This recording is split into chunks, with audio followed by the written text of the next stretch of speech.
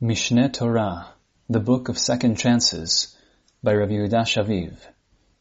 Sefer Dvarim, like Sefer Bamidbar, can be divided into three parts.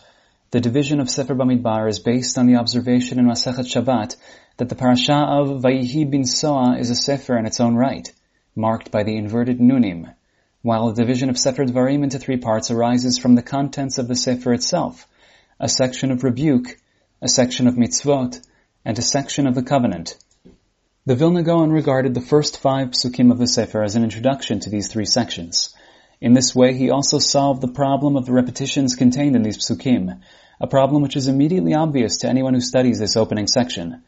In the opinion of the Vilna Gaon, the first 2 psukim serve as the introduction to the first section of the Sefer. Verses 3 and 4 introduce the second section, and verse 5 introduces the third section. The 3 sections of Sefer Dvarim, according to the explanation of the Vilna Gaon, also correspond to the other books of the Torah. The opening words, Ele HaDvarim, correspond to Sefer Shmot, which begins Ve'ele Shmot.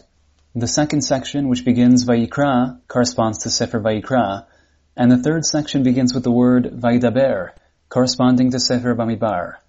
Hence, it is most appropriate that Chazal refer to Sefer Dvarim as Mishneh Torah, literally a second Torah, since in this Sefer, and especially in the section of the mitzvot, we review material which we have already learned in the previous books.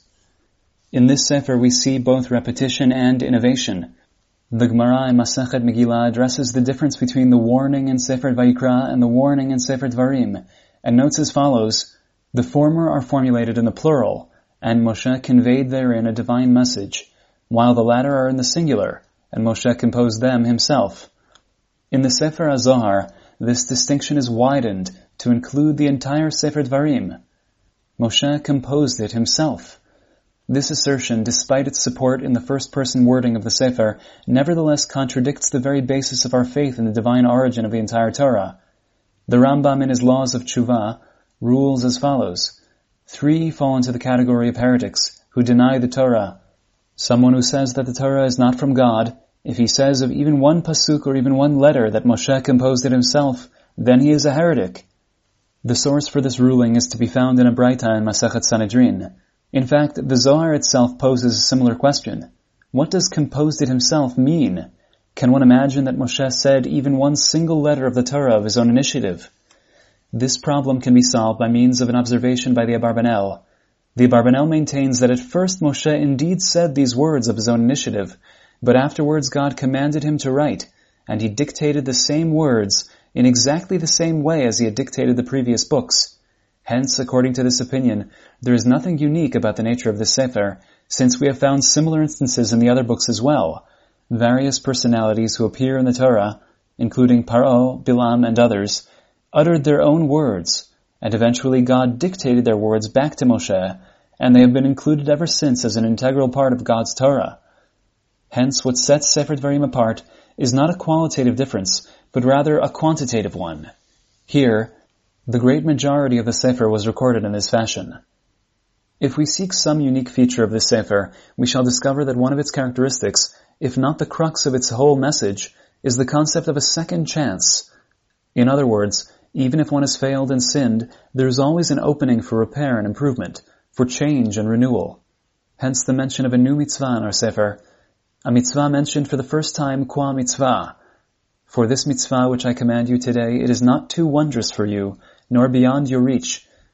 For the matter is very close to you, in your mouth, in your heart, to perform it. The Ramban, after first attempting to interpret the expression this mitzvah as referring to the entire Torah, explains, but this mitzvah refers to tshuva. The words, and you shall return it to your hearts, and you shall return to the Lord your God, define a mitzvah. We are being commanded to act in this way, and this is the reason why the Torah says, in your mouth, in your heart, to perform it, they should confess their sins and those of their fathers verbally, and return in their hearts to God, and accept the Torah upon themselves that day to fulfill it for all generations. Tshuva is not presented here simply as a mitzvah, but rather as a thoroughly attainable possibility, which holds a promise of hope. Obviously, as any other mitzvah, it has boundaries and regulations, and not everything that a person decides of his own initiative to do is automatically considered as tshuva. This idea becomes apparent from the very start of the Sefer, where the story of the spies is recorded. when the nation receives the news of the harsh decree that had been imposed upon them, that they would not merit to enter Eretz Canaan, some of them reacted in a way which could be interpreted as tshuva. And you answered and said to me, we have sinned, we shall ascend and we shall fight, just as the Lord our God has commanded. But this tshuva on their part was not accepted, and they were struck down by the Amorites living on the mountain. Despite the regret and their tears before God, nevertheless God did not hearken to your voice, and did not listen to you. Let us turn our attention to some mitzvot that are first introduced in our Sefer. The Ramban, in his introduction to the Sefer, addresses some of them. And in this Sefer, a few mitzvot are added which have not been mentioned previously at all, such as Yibum, the obligation of a man to marry his deceased brother's wife if he died childless, the law concerning defamation of character, divorcing a woman, conspiring witnesses, a special category of false witnesses who claim to have witnessed an event when neither of them was in the vicinity at all, and others. And they were all conveyed to Moshe at Sinai, or in the tent of meeting sometime during the first year, prior to the spies being sent, since on the plains of Moab, just prior to the entry into the land, Moshe received no new messages except for the formulation of the covenant. But these mitzvot were not recorded in the earlier books to be conveyed to the generation which had left Egypt, for perhaps these mitzvot were to be fulfilled only in Israel, despite the fact that they were an obligation to be physically fulfilled, as in the case of the libations, or otherwise they were mentioned only to the later generation, which was to enter the land, because they are mitzvot which do not frequently occur. If we perceive the idea of a second chance as a central message of the Sefer, it is easy to understand why the mitzvah of Yibum is mentioned here. The mitzvah comes to teach us that even if a person has died without leaving any descendants, all hope is not lost for his name and legacy to be continued. And for this important purpose, the Torah goes so far as to permit the usually forbidden union with one's brother's wife. The same can be said for the subject of divorce. A man and woman enter into the covenant of marriage, hoping to set up a home together, but unfortunately the covenant does not hold up, and it is apparent that there is no hope for this union. Is this couple obligated to remain together even though they cannot bear to live with each other? The Torah's solution is, and she shall go out, and she shall be the wife of another man. There is a formal procedure for divorce and dissolution of the marital bond, with the aim that hopefully these two people will be able to establish homes and futures with other partners. Something of the same idea exists in the case of conspiring witnesses as well. The Torah has already instructed that a matter is established by the word of 2 witnesses, or by the word of 3 witnesses. Thus, the testimony of the witnesses is the formal and reliable basis for judgment in cases where a deed was witnessed. But, teaches Sefer Dvarim, let us not get carried away with formal rigidity. Even this seemingly firm basis can sway and crack, and the Torah provides a legal framework for the rejection of their testimony and for their punishment. From here we turn to the very institution of justice and the legal establishment. Although the Ramban does not mention it, the mitzvah of appointing judges for each city is also an innovation of Sefer Dvarim. Several fundamentals of the Torah's legal system are detailed in Parashat Shoftim and in Parashat Ki Tetzei, and right at the beginning of the Sefer, we find an extensive description of the appointment of the judges, in what seems to be out of the narrative context. In truth, the whole essence of the legal system is an attempt to deal with deficiencies in the order of life. When some problem arises, whether in the realm of interpersonal relationships, or a conflict between the individual and society, or even in the relationship between man and God, the legal system is there to restore order, either by its decision or by application of the appropriate punishment. This may be part of what Chazal meant when they taught, any judge who renders a genuinely true judgment, even only on one occasion, the Torah regards him as though he became God's partner in the creation. It is conceivable that in some sense he becomes a partner of God, for the King of the universe certainly watches and judges the whole world. But why does he become God's partner specifically in the creation? The answer may be that wicked individuals who cause perversion and injustice are in fact causing damage to the fabric of life in the world, and are spoiling the work which the Creator did during the days of creation. Whoever restores judgment and order therefore becomes God's partner, retroactively as it were, in the creation.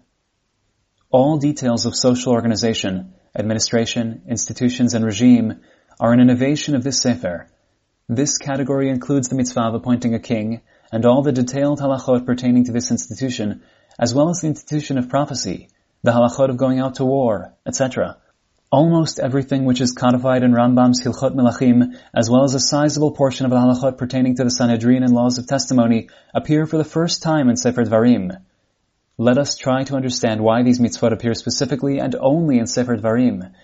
Perhaps, since they are mitzvot which pertain to the nation as a whole, rather than to each individual, it was not appropriate for them to be mentioned in those books which deal with the sojourns of the nation in the desert, for at this stage they were still a group of individuals, not having acquired the status of a nation in its land. It is only as they are about to enter Eretz Yisrael that the nation assumes a collective identity, and at this point it is appropriate to introduce national mitzvot. However, there may be an additional reason for this phenomenon. Concerning one particular mitzvah in Sefer Dvarim, Chazal taught that the Torah so instructs only as a measure against the Yetzer Hara. This is the mitzvah of the Yifat Toar, the beautiful Gentile woman captured on the battlefield, whom, if the Holy One, blessed be He, had not permitted to the Israelite man, then he would have married her even illegally. This concept of concession to the Yetzer Hara can be extended to many other communal mitzvot, such as that of warfare, and perhaps even the mitzvah of appointing a king. This idea is based on the words of Rabbi Nehorai in Sanhedrin.